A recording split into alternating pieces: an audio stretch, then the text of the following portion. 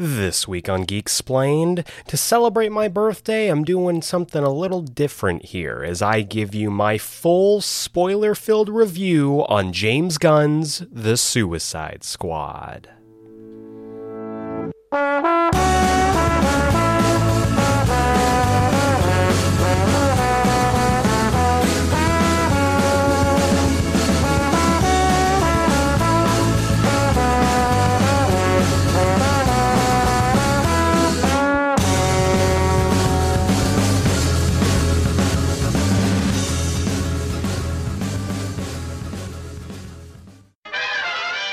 Welcome back to Geeksplained. I'm your host, Eric Azana, and today's episode is kind of a special one. I'm pretty excited to talk about this. First off, because we get to do a movie review. I haven't done one of those on the podcast in a little while. And also because this is my birthday week. By the time that you are listening to this, I will be on a little mini vacation with my partner. We are heading up to Big Bear for a few days to just kind of kick back, relax, get out of the city for a little while. And even though we're taking some time off and I'm going to be shut away from the wider world for a little bit, I wanted to drop this as my birthday gift to you. And I also really wanted to talk about The Suicide Squad. I've watched it twice now as I am recording this podcast, and I have lots of thoughts on it. So we're going to dive right into that. I cannot wait to share all my thoughts about this, and I'm also going to be talking about where it places in the Harley Quillogy. I'm also going to give you a quick comics countdown to tell you all about the comics that I think you should be picking up this week, and we're going to be rounding things out with some Geeksplain mailbag, so look forward to all that. No news segment this week, because I'm recording this a little bit early, prior to going out on vacation, so no news segment. I will catch up on all the news I missed in next week's episode, but for now, let's go ahead and dive right into my spoiler-filled review of The Suicide Squad.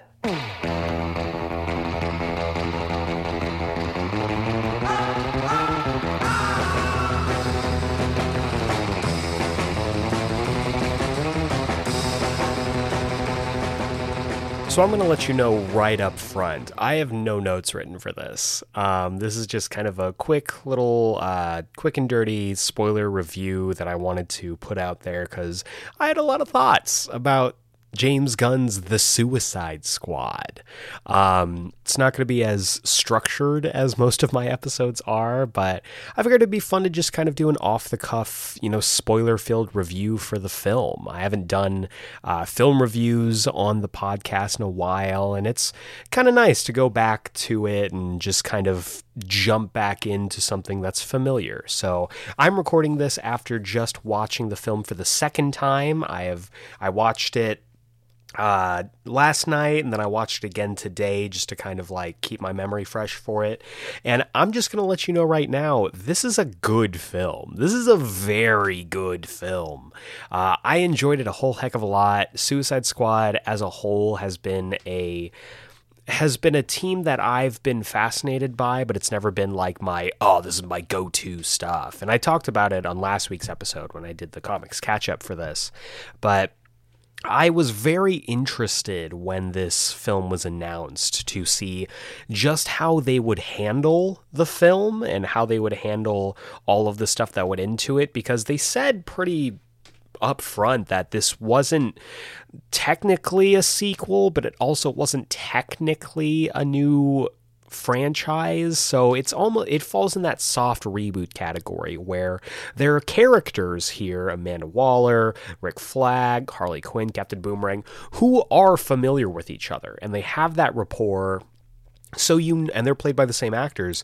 So in a way, you can kind of assume that the events of the first movie happened, maybe not exactly how the movie went or not, either way, but these characters know each other. And I was kind of taken aback by how that was, because I kind of figured, this is, it's a new director, it's a new tone, new everything, so we're really gonna just kind of throw everything in the bin.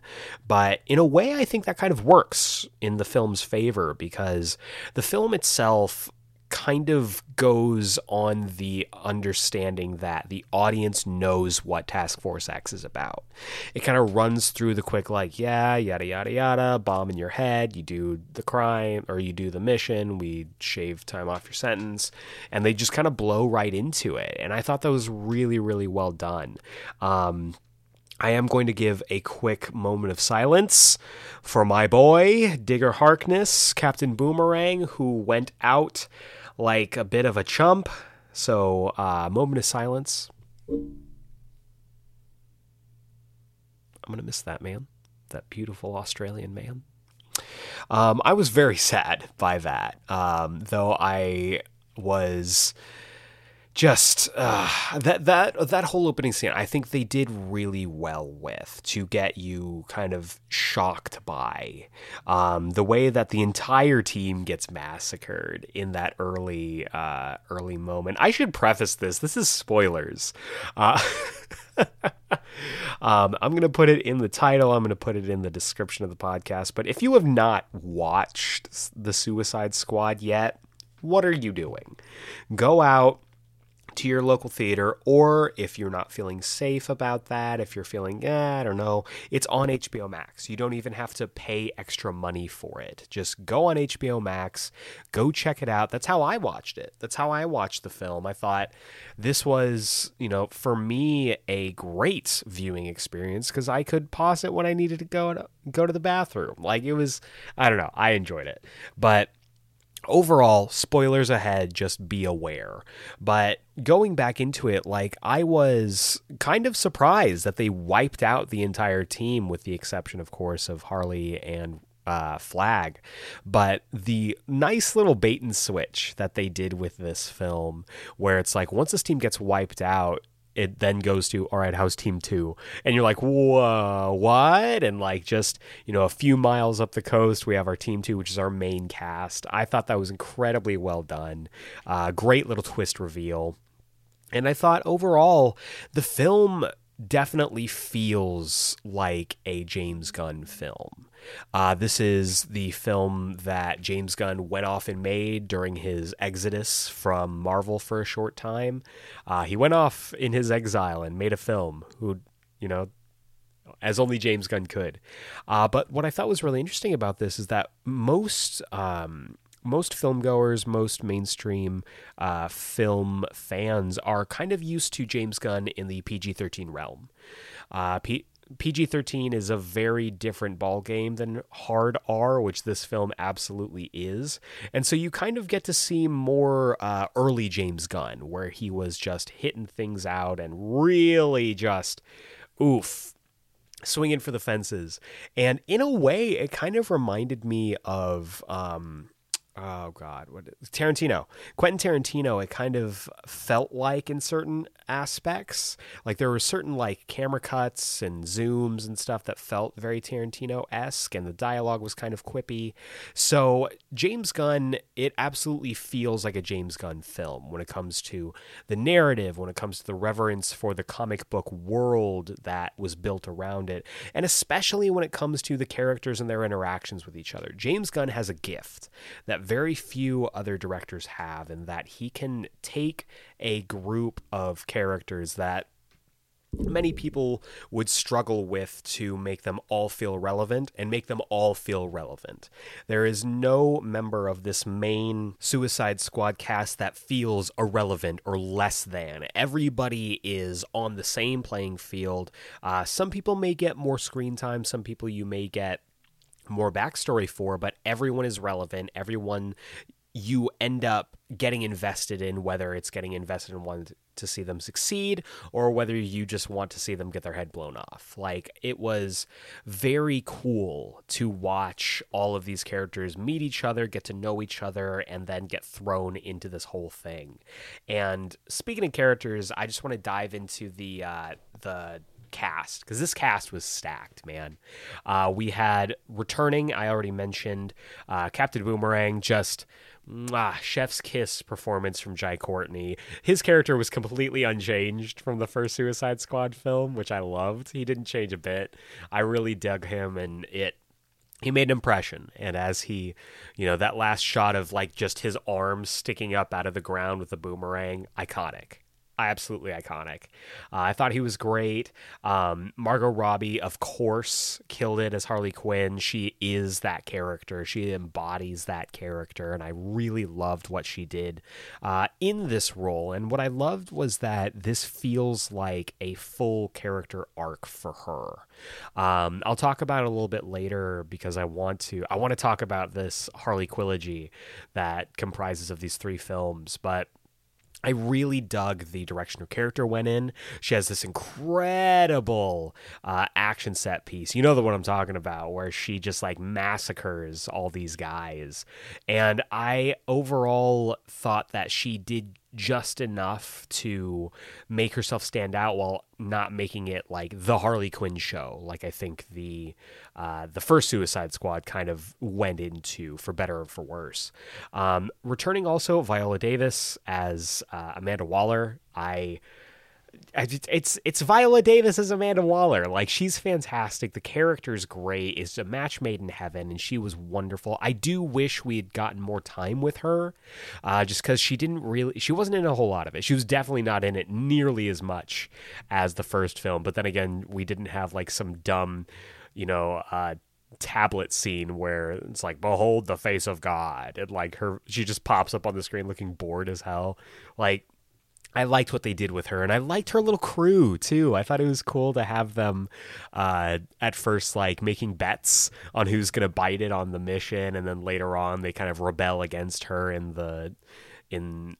or for the sake of the squad to try and save the world. I thought that was cool, and I dug it. But holy shit, I have to give the biggest props to the biggest glow up of the franchise of the Suicide Squad, which is our boy, my good brother Chris Carter's best favorite actor, Joel Kinnaman as Rick Flag. Rocked it. I loved him in this film. And of course, you know what they have to do. They kill him. They kill him as soon as you get invested in him. This was a redemption for that Rick Flag character, and for, I think, Joel Kinnaman in the role. He was great. He was fun. He was quippy. And he did that playing the straight man role without it becoming boring or stilted. And I thought he absolutely rocked it here. I was really surprised and impressed by just how much of an improvement this was over his previous iteration of the character. And I just thought this was a great, great deal all around. I thought he did an excellent job. Now, for the new cast I thought was excellent all the way through. David Dastmalchian as the Polka Dot Man. I mean, come on. Like, he was fantastic. I loved his, I love the way his powers manifested, because, I mean, correct me if I'm wrong, but that is not his abilities in the comics. So there was a little bit of creative freedom, we'll say. There are a lot of directions that you could have gone with the character, but for me, the whole idea of like he's this guy whose mother experimented on him, trying to make him into a superhero, quote unquote, and ended up turning him into this kind of like freakish interdimensional creature who has to expel these polka dots twice a day or else they eat him from the inside out. I thought it was really cool and a different take on the character, and David Dastmalchian is just absolutely crushing everything that he touches right now, but he's doing some of his best work in the role, and I liked this progression from him wanting to die to being so proud that he's a superhero before his untimely death. I thought he was really, really good. King Shark. Sylvester Stallone is King Shark. Stephen Agee, who also played one of Amanda Waller's lackeys, was the on-set actor for the role. King Shark stole every single scene that he was in. Nanaue was a delight. I got really sad at multiple points for Nanaue. First off, when he was in the van, and then when he was he had this, he met these dumb friends that he's running around the aquarium, and then they turn into these like piranha kind of creatures and they start trying to eat him. It was very sad. And there were a couple moments where I thought he was dead, and it made me incredibly sad. But thankfully he survived. I dug what he was doing here. Really, really enjoyed him. Peter Capaldi as the Thinker, I absolutely enjoyed as well. Peter Capaldi is Peter Capaldi. You know how much I love him as an actor. The Thinker was not as comic faithful, I guess, as I was expecting, but that was fine. The thing about it is that, yes, he wasn't like, oh, this mastermind, calculator-esque type of villain, but they could have very easily made this just some guy. And the thing I love about James Gunn is when he's putting these films together, nobody is just some guy. They could have gone to just some dude in Guardians of the Galaxy who has a collection, but no, they made it the Collector. They could have had anybody be this whacked out scientist working on Starro, but no, they made it the Thinker. I appreciate that. And I really applaud Gunn's efforts in making sure that the world feels like the comic book. Also, brutal, super brutal. Really enjoyed it. And speaking of brutal, everybody who was in the A Squad, I guess, Savant, Blackguard, Mongal, Javelin, all those characters, they were fun for the time that we got with them. We also got John Cena as Peacemaker, which I thought was a delight. It took me a little bit to get into him and into the character, just like I think it took John Cena a little bit to get comfortable with it. It wasn't really until the scene where he and Bloodsport were like wiping out the rebel camp, unbeknownst to them, eliminating all of the rebels that were in the trying to overthrow this fascist government, that I really think he clicked. And it took him up till that point to really click. The moment where and pardon the language, but where he's like, yeah, unless it's dope as fuck. Like, anytime that he swore, like, just because I'm a wrestling fan, and so I'm so used to Cena being very PG. And so anytime he swears, I'm like, whoa, hey, Cena, what are you doing, man? But no, this is Peacemaker. And it went a long way for me, who is very familiar with John in his wrestling work, to kind of separate that, and that allowed me to get more into the character of Peacemaker. And I thought he did really well, and he did exactly what I thought the Peacemaker character would do in these situations, which, especially like if you're familiar with the character, or even if you're reading the current Suicide Squad run going on right now, it very much lines up. It doesn't feel like a huge departure for the character.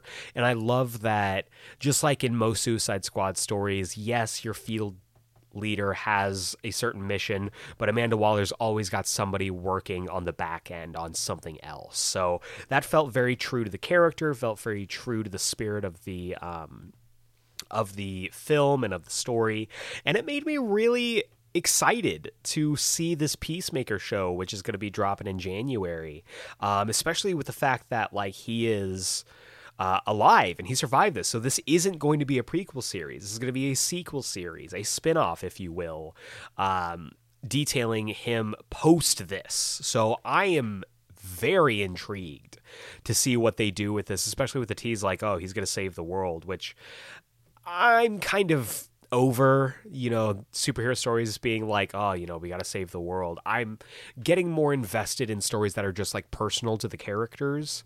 Like there's, that's one of the things I liked about Birds of Prey. It wasn't like, oh, we got to stop this chemical agent from destroying the world. It was like, no, this guy's a dick, and we're trying to save the life of this little girl. Like, I like stories that are more centered like that, and I'm hoping that with all of the other Suicide Squad stuff out of the way, we get more of that with the Peacemaker show. But we'll see. All in all, I really dug him as Peacemaker, and I thought he did a great job. And then we get to Bloodsport, Robert Dubois, played by Idris Elba. Idris Elba is one of those actors, right, who is just good in everything. Even if he's in a bad movie, Idris Elba is good in it. And this is no different. And this isn't a bad movie. This is a very good movie. But this is one of my favorite Idris Elba roles. There is a little bit of stiffness. There are certain lines that I think his delivery isn't the best. Like I mentioned not if it's cool, if it's dope as fuck when him and Peacemaker are having that dick measuring contest, when he goes like, damn, he's right. Like it felt very stiff. But again, like I would say the midpoint of the film, everybody's settled in, everybody has a feel, and everybody's comfortable with their roles, which makes the back half of the film just friggin' sing. It goes by so quick. And he did a wonderful job at distancing himself from the Deadshot role. Because as far as I can tell, Elba was brought in to just, be Deadshot because they wanted to recast because Will Smith wasn't available. But at the last minute, they decided to change the character because they wanted to open the door for Will Smith to come back. And in that vein, I would be very interested to see him come back under this new James Gunn style of Suicide Squad film.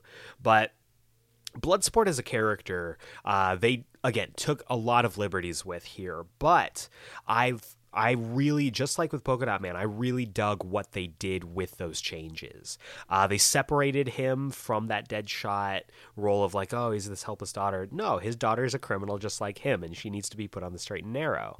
And so he's got a rolling morality. I loved his relationship with everybody, really, but with him and Ratcatcher, who I'm going to talk about in a second, was really sweet and revealing his fear of rats. I thought the whole thing was really well done. And I also liked his, Peacemaker referenced it as Inspector Gadget. Like, I loved his gadgets, and I loved his weapons that were modular and came off the suit. And it's one of those things where in another comic book movie, it'd be like, oh, he just has an endless supply of these things. But by the climax, you get this moment where he reaches for another weapon and there's nothing, and he's trying to, find another weapon, but he's surrounded by Starro drones, and there's nothing for him, so he has to go hand to hand. So I really dug that. Starro I loved. Starro was fantastic. A great villain. A really, really good villain. I have a soft spot for Starro as a character, and I was happy to see this treatment of the character. It was also very sad, and I liked that there was this rolling gray morality throughout the film, because Starro wasn't an out-and-out villain. Starro was just lashing out after 30 years of being captured and experimented on. And, I would be hard-pressed to disagree with its order of business after being ripped from where it was happy, experimented on and tortured for 30 years, and finally getting some freedom. I get it. I don't condone it, but I get it. And the last line where it's like, I was happy floating around and watching the stars. It's bittersweet. It's sad because that Starro, if it was just left to its own devices, it wasn't captured by the U.S. government, which, great twist, that it would just be sailing throughout the stars. There would be nothing going on with it. But I thought that Starro was absolutely terrifying with the Starro drones. That's always something that I have a thing, right? I've talked about it before on the podcast. Face huggers are my nightmare. That is the worst thing. Face huggers and clowns are my I just can't. And so Starro has always been this really interesting character for me because I dig what Starro represents and I dig Starro as a character, but I cannot get behind the facehugger aspect. It just sends shivers down my spine. I'm not into it, but I thought it was appropriately terrifying here. I thought, as silly as the concept of this giant space starfish is, it felt like a big deal. It felt terrifying, and it felt like it could win at multiple points. But thankfully, the day was saved by Ratcatcher, and we need to talk about Daniela Melchior as Ratcatcher 2. absolutely the heart of the film, absolutely the emotional through line. Immediately when you see her for the first time and she's just like, I don't do well in the mornings, blah, blah, blah. I'm going to go back to sleep. It's like, we need to protect this woman at all costs. This is the baby Groot. This is the Grogu. This is the character who we need to protect at all costs. And her and Sebastian were the heart of this film, trying to suss out, the why Bloodsport is afraid of rats, trying to make the connections with everybody, and just overall being a good person. When King Shark tries to eat her and she's like, no, you wouldn't do that. Like, you wouldn't eat your friends, right? And I loved their relationship. I loved her relationship with Bloodsport. It was just all around. It was very, very good stuff. And the reveal at the end, maybe you saw it in the initial flashback sequence when they were explaining her backstory. But I didn't. I didn't realize it was Taika Waititi playing Ratcatcher 1. And I loved that little reveal. I thought it was very, very well done. And overall, I dug her. I really, really liked her as this kind of guiding light, this conscience for people and for the team. And so her role was masterfully, masterfully done. But the twist halfway through, or I guess a little over halfway through, where it's revealed that Project Starfish was, of course, by the U.S. government. Are we surprised? The twist itself I was surprised by, but the fact that the U.S. government was doing shady shit and decided to cover it up, not surprising whatsoever. But I really enjoyed the action. I loved the dueling morality, how these characters... So the thing about the first film, the thing about the 2016 Suicide Squad, was that by the end of the film, you don't know why these characters make the choices they do, right? They all of a sudden make this weird left turn into, oh, we're going to save the world. For no reason. There's no reason for them to be friendly with each other. It's just... It doesn't make any sense. In this film, you watch them go on this journey. You know why they make the choices they make. And you see that all of them are kind of a slave to their values and their choices. Peacemaker is absolutely committed to achieving peace at any cost, and to that end is willing to kill other members of the team to achieve that goal.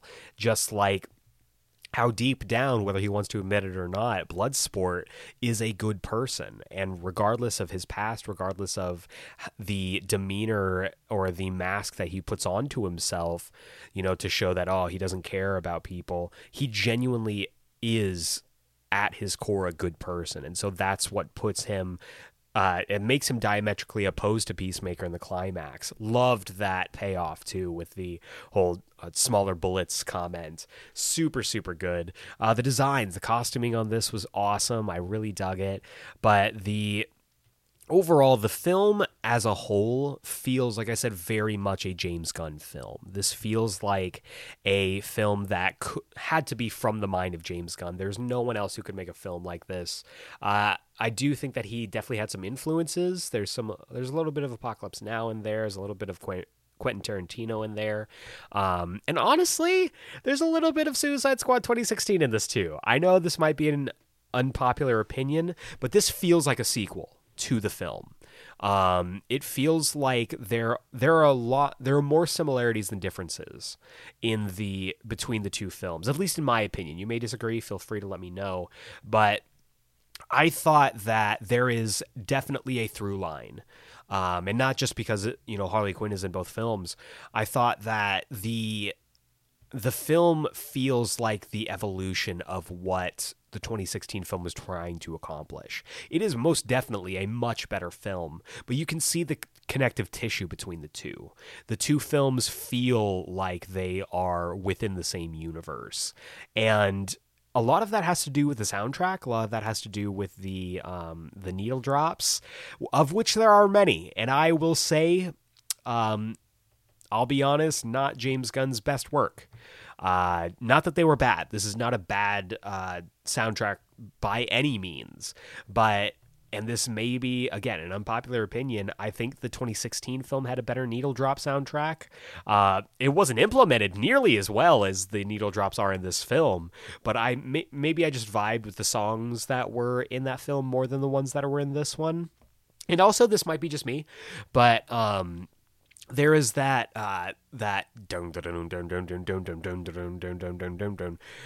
song which they kept going to in the movie that I thought was for sure that one song that's like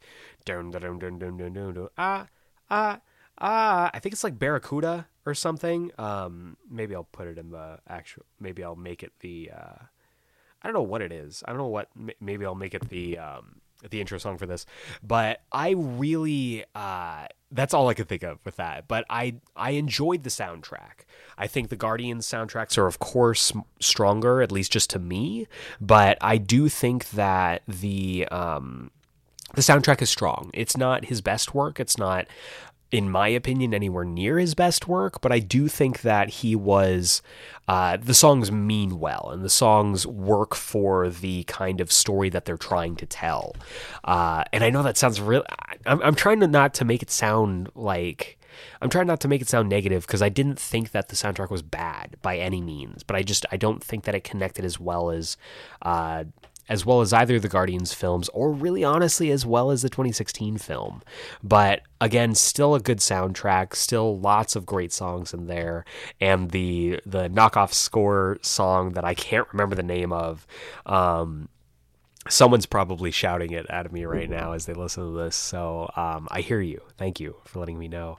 But I really think that as much as the presentation, as much as the narrative, and as much as the soundtrack, and as much as the setting, I thought making it Corto Maltese was inspired. Corto Maltese is a prime DC location, and I'm glad that they used it. But as much as like all of that stuff contributed to the success of the film, it's really brought together by the performances and by the characters. Everyone there feels great. Everyone feels like they mean something in this film. I mentioned it earlier. Like, there are no like unimportant characters. Even the ones that die at the start, like, they're not unimportant. They set the tone for the film.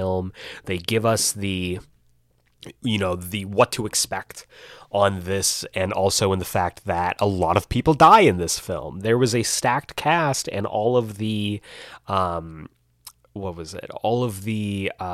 was like, don't get attached, and it means that there are a lot of people that die here. At the end, I think we're just left with Harley, Bloodsport, Ratcatcher, and King Shark. And I guess you can count Peacemaker as well. Those 5, that's it. Those are the only ones that survived out of this gigantic cast. And that is incredibly impressive to me. The fact that they were willing to go that far. I still wish my boy Boomer had made it through, but I get it. And I wish Rick Flag had made it through as well, because I really liked him in this film. But, I mean, they can always go with the whole...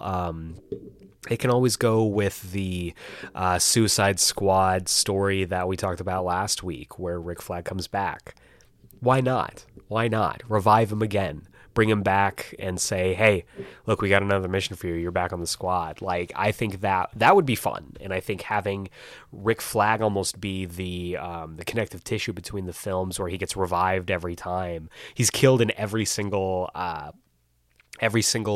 movie, but he keeps coming back, would give it almost like a Mission Impossible feel, where it's like you get this, anthology style where he just keeps getting brought back. I think they touched on this in the New 52 Suicide Squad run, where I think it was either Rick Flag or Deadshot. He kept dying, and they kept bringing him back for more missions, and it eventually like drove him insane. So I would dig that. I would really like to see that treatment given to it, and I think it'd be fun just to see how that would shape his perspective going into each film, having died in the previous one. So I think that would be cool. But when it comes to the film and the placement of this Harley Quillogy, and you can write that on a book, you can write that and use it on TeePublic or whatever, but just give me credit, because I think it's hella clever. The Harley Quillogy, which is Suicide Squad, Birds of Prey, and The Suicide Squad. I think this is a great trilogy for Harley Quinn's character. You get to see her start in a certain place in Suicide Squad, get growth into Birds of Prey, and then apply it in The Suicide Squad. The scene where she kills General Luna, and she gives that whole monologue about, red flags and boyfriends and like why she can't leave, why she has to murder the red flags, was, I thought, really well done. And one of my favorite Harley Quinn scenes I think that they've ever done with live action. It, again, sold to me just how much Margot Robbie is Harley Quinn. She is that character just as much as Chris Evans is Captain America, just as much as Robert Downey Jr. is Iron Man, just as much as Hugh Jackman is Wolverine. Margot Robbie is Harley Quinn, and this is probably one of her best performances. If I had to rank them, if I had to rank the Harley Quillogy here, it's very tough. It's very tough because I absolutely adored Birds of Prey. I really enjoyed that film. I feel like it is one of the most unique films out of the entire DCEU. If you want to go back and get my full thoughts on the film, go back to our Into the Snyderverse series that I did with good brothers Chris Carter and Andrew Kincaid, where we talked about every film and we did a deep dive on that film. And in that episode, and still here, I really enjoy that film. I think it's unique. It feels like it is exactly the film that the character needs, but just like in all of these films, it's meant to be an ensemble piece, right? So that's kind of how I need to judge it in this Harley Quillogy ranking.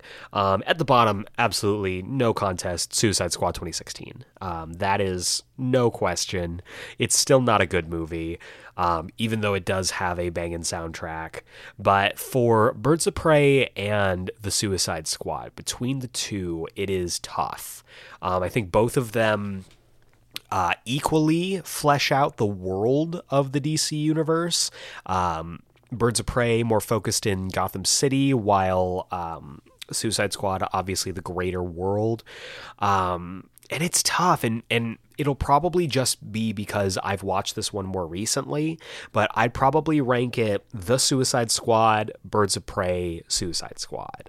And it's like, The Suicide Squad and Birds of Prey are like way up here. You can't see it because this is audio, but like they're like way up here, and then you drop it like 3 feet down, and like there's Suicide Squad 2016, just from a quality standpoint. But I thought this was a great film, even better on the second watch. I think that if I had to pick a favorite character that lived past the first 10 minutes, once again, my boy, Captain Boomerang. I'd have to give it to Ratcatcher, and I don't think that that's an unpopular opinion. I think as the heart of the film, Ratcatcher 2 is a delight, and I'm excited to see more of her if they do show more of this character. If I had a favorite scene, it's probably the camp scene where Peacemaker and Bloodsport rip through this rebel camp under false pretense. I thought it was very, very well done. If I have a favorite death,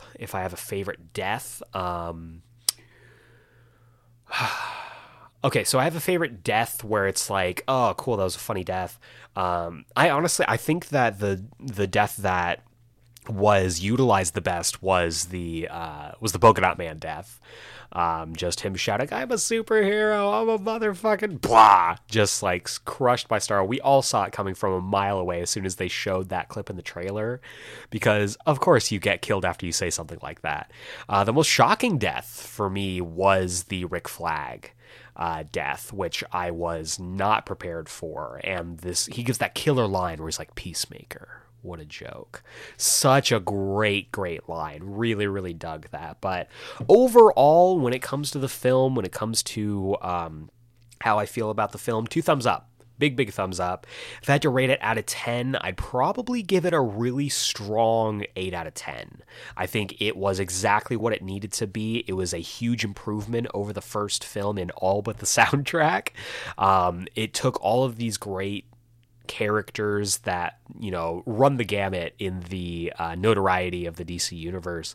And honestly, and I've talked about this before for different things, but it felt like a comic book film. Comic book films nowadays, and very early on as well, start to kind of homogenize and feel like super paramilitary films. And even though this is on paper the super paramilitary film, this felt like a comic book film. These are characters that would only exist in a comic book world. And I think utilizing that when you talk about characters like a Polka Dot Man, like a Starro, you get to the heart of why comic book films work, because they are taking this medium that we all love and, transcribing them and adapting them into a medium that more people will enjoy. Because not everybody's going to go out and, pick up a comic book, which is sad because you should.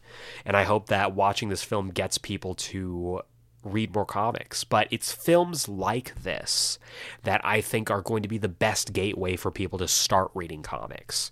Because you watch this and you see someone like a Ratcatcher 2, or you see a Polka Dot Man, or you see a Starro, and you're like, oh, I want to learn more about that character. Well, hey, plenty of comic books to read about that character. Or great cartoons that get into the character. I still think, personally, Harley Quinn King Shark is greater than the Stallone King Shark, just my opinion.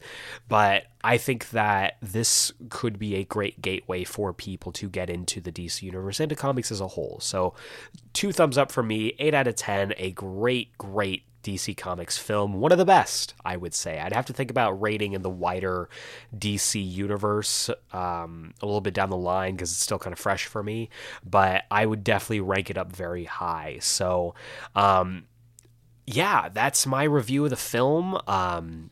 If you've seen it, I would love to hear anyone's opinion about it, because there are going to be many. Just be respectful. Like, spoilers are a real thing. I got spoiled, which is unfortunate. But like, if you've watched the film and you're not sure if somebody else has watched the film, just be aware. Just be delicate. So, because this is a great film and it deserves to not be spoiled, because there are definitely some gasps. I had some very audible gasps watching this film. So in that respect, it is tense, it is heart-stopping, and it will definitely keep you on your toes. So The Suicide Squad 2021, a triumph in every single aspect, and it proves that in very specific circumstances, even if you live your life as a supervillain, you might just end your life as a superhero. Welcome back to this week's Comics Countdown. This is the segment of our show where I talk about the comics that I think you should be picking up this week, whether it's at your local comic book shop, on Comixology, or however you get your comics. These are the ones I think you should definitely take a look at. But before we get into this week's books, we got to take a look back at last week's books with the Geeksplain Pick of the Week of last week. And for me, it was kind of a toss-up. There were quite a few books that I enjoyed, but ultimately I decided on X-Men number 2. Pepe Larraz, Jerry Duggan, they are absolutely killing it, and they're 2 issues in, and I'm already on board with this new vision for the X-Men. I loved all of the action. I think the art is stellar. The writing is great. The character moments are awesome. I love where they've kind of placed Synch in this whole story. I think it's really cool having he's almost like training with everybody's powers, because as they've stated so far in his mutation, he has the possibility, or has the potential to be able to hold on to the powers that he syncs up with. So that's really cool. Plus, he's dealing with the whole life that he spent with Laura that she doesn't know about.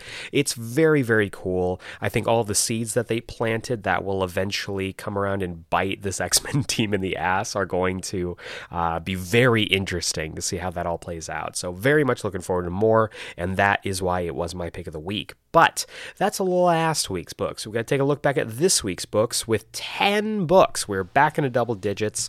We'll see how this goes. But there's some pretty good books, I'm not gonna lie. So let's go ahead and dive into the list. First off with a brand new number 0. This is I Am Batman number 0, written by John Ridley with art by Travel Foreman. They are continuing on from the next Batman Second Son, and telling the story of how Jace Fox actually became Batman. So all of the preamble, all of the origin stuff's out of the way.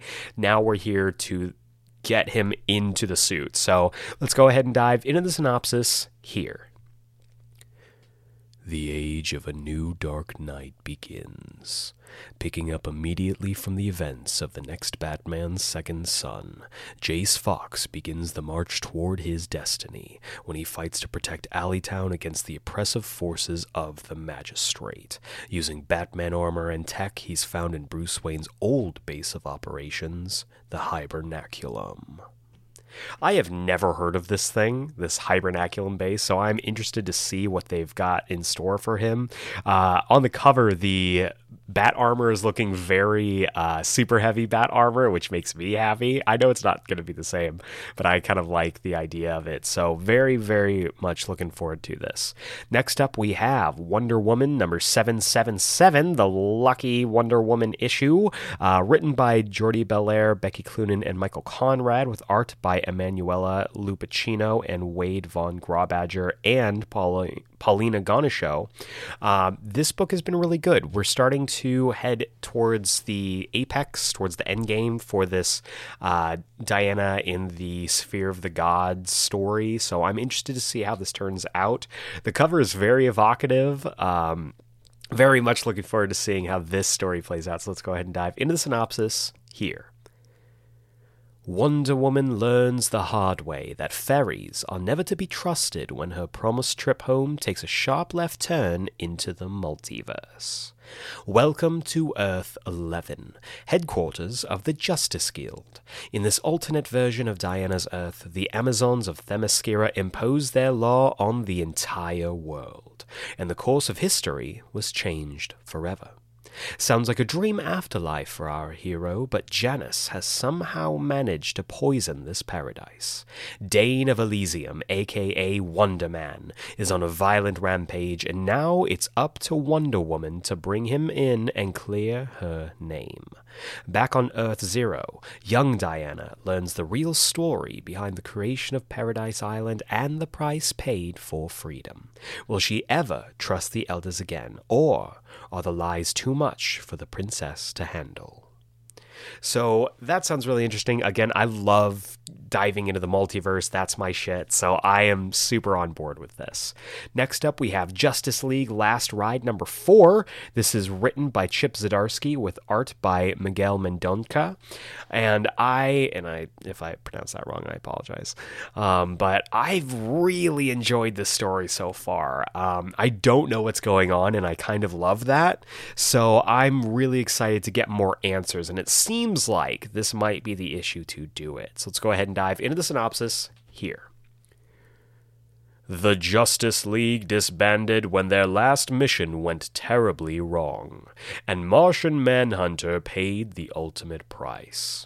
But the team learns that time is a circle, and their last mission on Apokolips holds more than just the key to protecting a war criminal and completing their mission. It tells the story of how we lost Jean and why Superman holds Batman responsible. So yeah, looks like we're finally going to be getting some answers. I'm excited about this. Can't wait to check this out. Next up, we have Infinite Frontier number 4. This is written by Joshua Williamson with art by Paul Pelletier and Zermanico, as well as Jesus Marino. And I've been really enjoying this so far. I like the slow burn story. I like that we've got a lot of plates spinning. We don't know exactly what's going on with everybody, which I think is really cool. And I am very much looking forward to seeing how this story plays out. So let's go ahead and dive into the synopsis here. President Superman finds himself in the wrong world, and it isn't looking good. Bones and Chase attempt to stop superpowered heroes and villains from crossing multiversal lines. If they can shut down the President of Steel, they think that it will serve as a signal to all not to mess with Earth Zero. This is only a distraction, however, as Injustice Incarnate begins to show them the worst the multiverse has to offer, and only Flashpoint Batman is there to lend the heroes some backup. So yeah, it looks like alongside Justice Incarnate, we're going to be getting Injustice Incarnate, so that's really cool. Looking forward to seeing how this is going to be shaping the DC multiverse going forward. Next up, we have a brand new #1, that being Defenders #1. This is written by Al Ewing with art by Javier Rodriguez, and I have been very much looking forward to this. The Defenders is always a really cool group, and I'm talking original Defenders, not street-level Defenders. We're talking cosmic-y, magic-y, weirdness. Can't wait to pick this up. Let's go ahead and dive into the synopsis here. When existence itself faces extraordinary threats, it needs an extraordinary defense. That's when you call the Defenders. Doctor Strange and the Masked Raider take a non-team of Marvel's weirdest, wildest heroes on a mission that will uncover the hidden architecture of reality itself. This cosmos was not the first to exist, but if the Defenders can't track Marvel's oldest villain through the deepest trenches of time, it might be the last. So that has a whole lot of strange implications. So looking forward to picking this up. I'm interested to see where they go with this. Next up, we have Batman Urban Legends #6. This is written by Joshua Williamson, Matthew Rosenberg, Chip Zdarsky, and Megan Fitzmartin, with art by Eddie Barrows, Chris Sprouse, Marcos To, Trevor Hairsine, and Belen Ortega. I don't know if this is the last issue. I am unclear, because the main crux of the Urban Legends book, which is the Red Hood story, is coming to a close. I don't know what that means for the book going forward, if that's going to be it for this, like it was prematurely, in my opinion, for Superman Red and Blue, but we will just have to see. We've got some really interesting stories in this, so let's go ahead and dive into the synopsis here. Red Hood. The epic Cheer storyline reaches its conclusion, and Red Hood's alliance with Batman will be forever changed. Will the former dynamic duo get the Cheer drop drug off the streets for good, or will they forever be at the mercy of the villain who created it? And will Red Hood find a new home for Tyler, the boy he's sworn to protect? Tim Drake. Tim Drake is in the den of the Chaos Monsters with the other kidnapped teenagers of Gotham City in order to free himself and the other teens. Tim will have to embrace help from his friend Bernard and hear something about himself he never knew. A brand new chapter of Tim Drake's life starts here, and you don't want to miss it. Black Canary. Oracle locates some Batman weaponry missing since the Joker War and calls in her old friend Dinah Lance to help retrieve it. Fists will fly, the Canary will scream, and a stunning new mission begins. The ending will leave readers in shock and awe. Zealot. The Halo Corporation sent their top field agent, codenamed Zealot, to hunt Maxwell Lord, but the villain has a guardian angel in the form of Wonder Woman. A throwdown for the ages will ensue. So I'm interested in 3 out of 4 of these. The Zealot stuff with the Halo Corporation, that kind of ties into Wildstorm, stuff like that, I'm not super into. Plus, Wonder Woman being involved, in my opinion, means this is out of continuity, so I don't know exactly. Again, I'm not sure what is going on with this book, but hopefully by the time that this or by the time that we've read this book, we'll get some answers. Next up, we have Fantastic Four Life Story #3. This is written by Mark Russell with art by Sean Izaakse. And it feels like it's been a little bit since we got another issue of this, but I absolutely love this book so far. I think it's a great look into the Fantastic Four as characters, and you know how much I love the life story format, so very, very excited to pick this up, and I can't wait to see what the next decade brings to our Fantastic Four. So let's go ahead and dive into the synopsis here. The real-time story of the Fantastic Four continues. In a story set in the 1980s, Reed hatches a venture to defend the Earth from Galactus. But will his plans be derailed by the Cold War? Sue and Johnny are invited to speak to the United Nations about saving the world. And a maverick computer genius offers hope to humanity with his new computer company. But is hope all he's offering? So that's a lot of stuff going on. But I'm excited. I think this book has been fantastic so far, no pun intended, and I can't wait to pick this up. Next up, we have Detective Comics number 1041. This is written, of course, by Mariko Tamaki and Matthew Rosenberg, with art by Dan Mora and Derek Robertson. And what can I say? Batman Detective Comics has been absolutely killing it. Absolutely killing it so far. I am loving this new direction. I love the whole, just all of this stuff. Plus, we're getting a pretty sweet looking backup. So let's go ahead and dive into the synopsis here. As Gotham's dark night of vengeance, Batman is seen by many, mostly criminals, let's be honest, as judge and executioner of the city's vilest villains. Well, it's time for him to meet the jury. In a last-ditch effort to avenge his daughter's death, Mr. Worth has teamed with the Penguin's criminal empire, the Party Crashers gang, and the Falcone crime family to form the kind of villain team-up that would leave a boy wonder sweating in his booties. Plus, Countdown to Task Force Z, Part 1. Deb Donovan is on the trail of some weird happenings in Gotham. Missing bodies from the morgue, tales of shady criminal activity, the likes of which Gotham has never seen, and the person trying to keep her quiet is Batman? So yeah, we've talked before about the podcast on Task Force Z, how it's admittedly a very silly idea, but I'm super into it, and I'm really excited to see what Matthew Rosenberg has in store to build this up. Very much looking forward to this. Next up, we have Daredevil number 33. This is written, of course, by Chip Zdarsky with art by Marco Cicchetto. I am sorry to see our good buddy Mike Hawthorne leave the book. I do understand that he's got lots of stuff going on, but he will be missed on this. However, I'm glad that we still have Marco Cicchetto because the team of him and Chip Zdarsky just really works, and I dig it so much. So this is continuing on. The Daredevil is in two places at once, both in prison and on the streets. One is Elektra and one is Matt Murdock. And now we've got some kind of weirdness going on with Bullseye. So let's go ahead and dive into the synopsis here. Lockdown, Part 3. Lockdown continues. Elektra faces her greatest challenge as Daredevil yet, as a serial killer is on the loose in Manhattan and killing innocent people.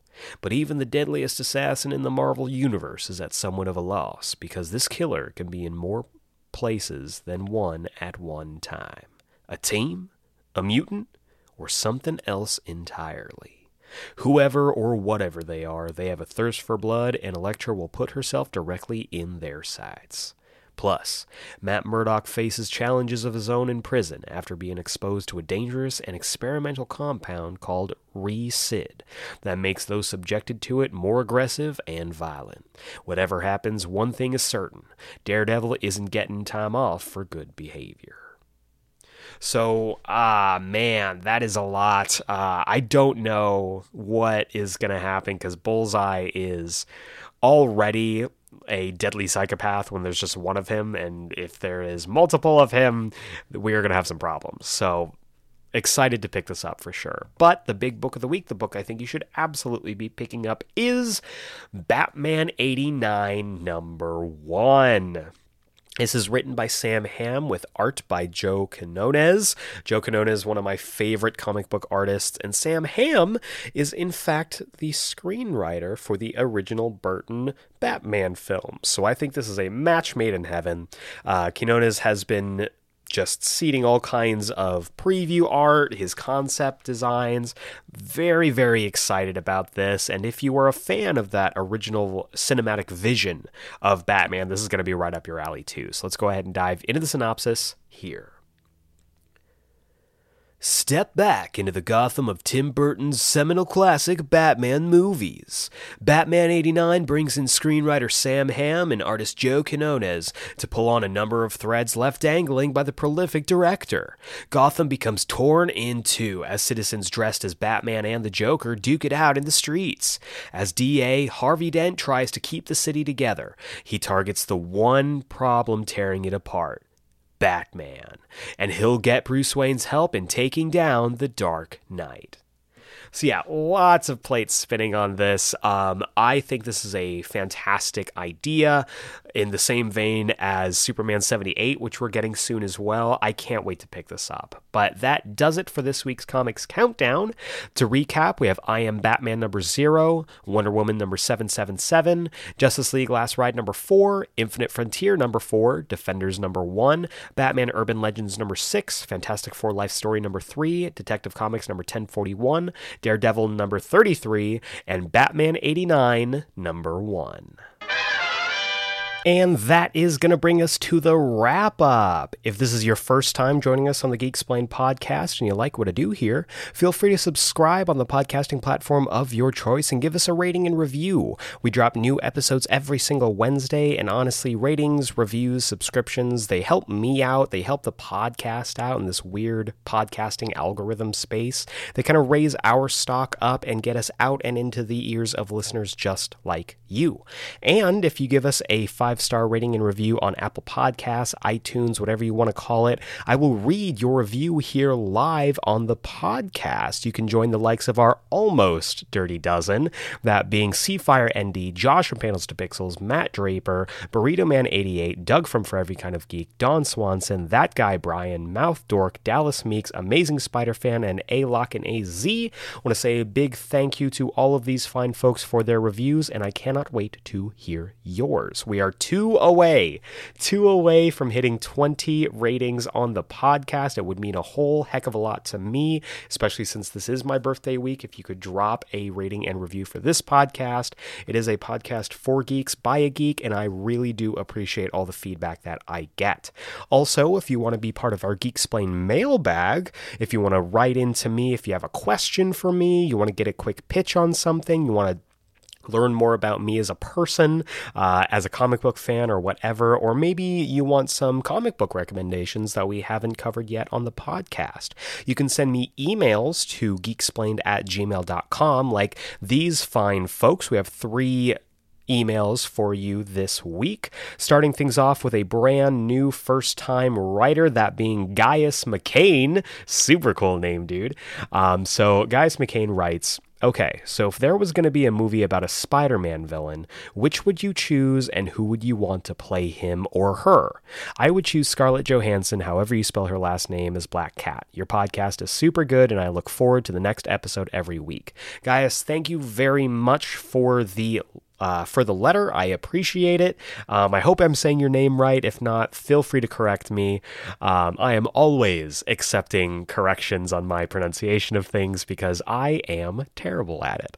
But if I had to think, because I really dig a lot of Spider-Man's rogues gallery, I would have said Kraven.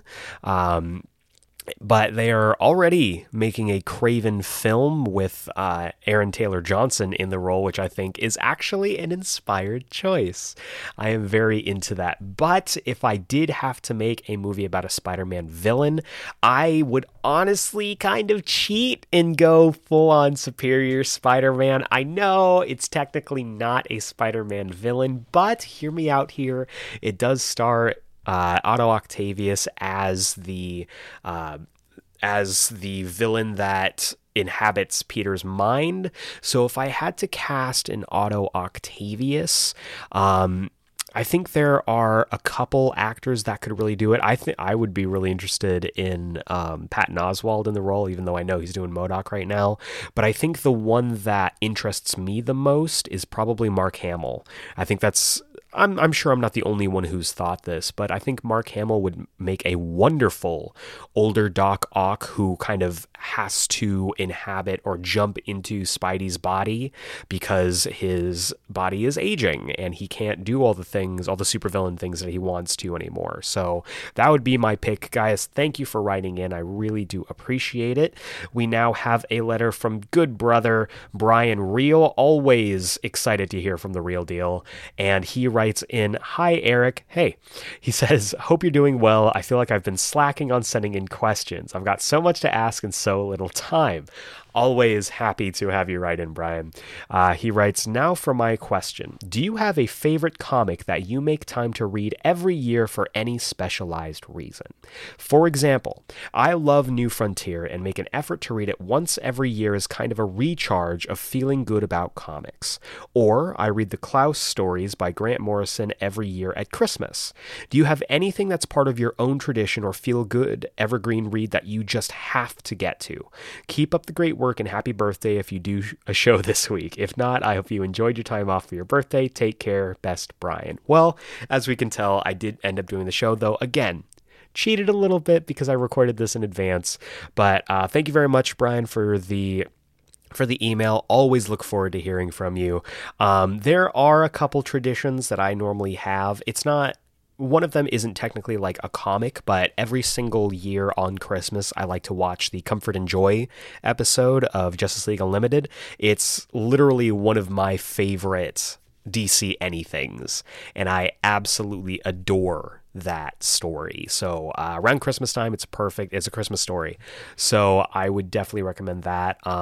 It's not necessarily a feel-good comic, but every year at some point I get the itch to read Mr. Miracle again, and there's something just really cathartic about reading something that makes me cry. I don't know what it is. It's very strange, but I really, really do enjoy it, and I think it's honestly one of my favorite comics of all time.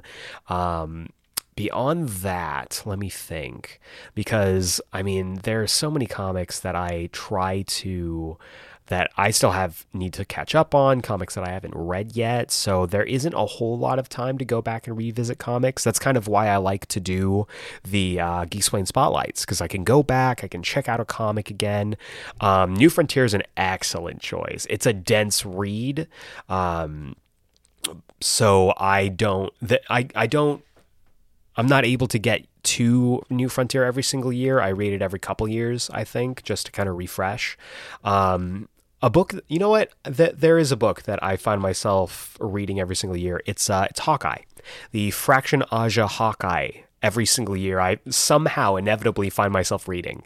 I'm probably going to be reading it again in the run-up to the Hawkeye Disney Plus show. But every single year, it is a feel-good comic. It's a comic that really just, I don't know, it really speaks to me on a fundamental level. I think the idea of just a guy trying to do his best under extenuating circumstances speaks to a lot of people, especially with how the last year has been. So that would be my answer. So if you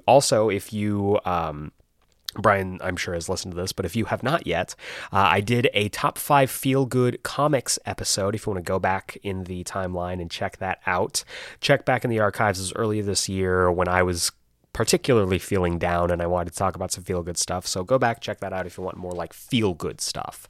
But Brian, always wonderful to hear from you, and we're going to round things off with an email from our good brother Aaron Aransha. Always good to hear from you, Aaron.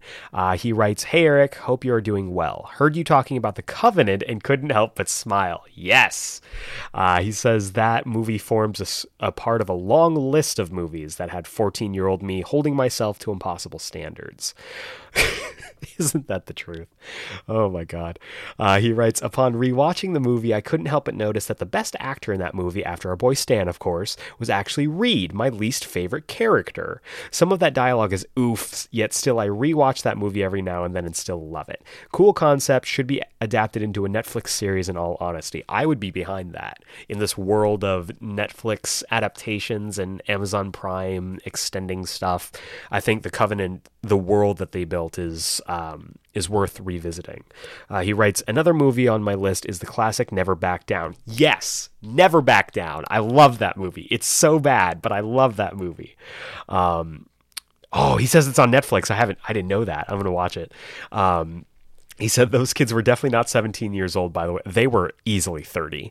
Also, The Vampire Diaries, what can I say? It was 2009 and I was 15. Fair enough. He writes, anyhow, I was curious to hear what other guilty pleasure movies you had that, although you know aren't very good, you can still enjoy. As always, take care, man. Love the pod, and we will see you next time. Clever. I see what you did there. Aaron, thanks for writing in. I do have many guilty pleasure stuff alongside Never Back Down and Covenant, which I guess we share, which is exciting. I also really enjoy Sucker Punch. It's one of Zack Snyder's lesser-known films, but I really adore it. I have been very vocal about Zack Snyder as a filmmaker, specifically when it comes to DC properties, but when he is dealing with an original property that is from the mind of Zack Snyder is when I think he really shines. We kind of saw that with Army of the Dead. I'm actually very interested in watching Army of Thieves, and Sucker Punch is not a good movie, but I really, really dig it. I love watching it. I think it's really, really fun. And then I have guilty pleasure movies that I don't know if I would consider like bad movies. They might not be great movies, but my partner and I love watching Fools Rush In. It's something that we love. It's a stupid 90s movie that I absolutely adore. And we always inevitably make time every year. See, answering Brian's question here as well, we make time every single year to watch it for whatever reason. So that is my answer. Aaron, thank you so much. And thank you to Aaron, Brian, and Gaius for writing in. If you want to write in, once again, feel free to send your emails to geeksplain@gmail.com, put mailbag in the subject header, and I will read them here on the podcast. And finally, if you want to keep up to date with the podcast, you want to participate in polls that decide future episodes, I'm going to be sending one up there pretty soon in the next week or so. So keep your eye there if you want to keep up to date with the podcast, or if you just want to shoot the shit with me on the latest geeky news. Feel free to follow us on the Instagram and the Twitter. I'm a little bit more active on Twitter than Instagram, I'll admit, but both Instagram and Twitter were at GeekSplainedPod. That's at GeekSplainedPod. If you want to keep up to date, you want to know what's going on with the podcast, feel free to follow us there. I love chatting with you guys. So we actually recently passed 150 followers, so thank you very much to everyone who's on this journey with us, and I am always accepting more. So feel free to connect with us on there. But that is going to do it for this week's episode. I am going to get out of here and get going on my vacation. So thank you very much for listening. Thank you very much for listening to my thoughts on the Suicide Squad. Feel free to let me know what you thought of the Suicide Squad. Did you like it? Did you love it? Did you hate it? I would be very interested to see what you think about the film. Feel free to let me know. Connect with me on the social medias if you want to send that in as a response in a mailbag. Feel free to do all of that, and I will see you right back here next week. Same geek time, same geek channel for a brand new episode of the Geek Explained podcast. But for now, for Geek Explained, this is the birthday boy, Eric Azana. Thank you very much for listening. Stay safe, and we will see you next time.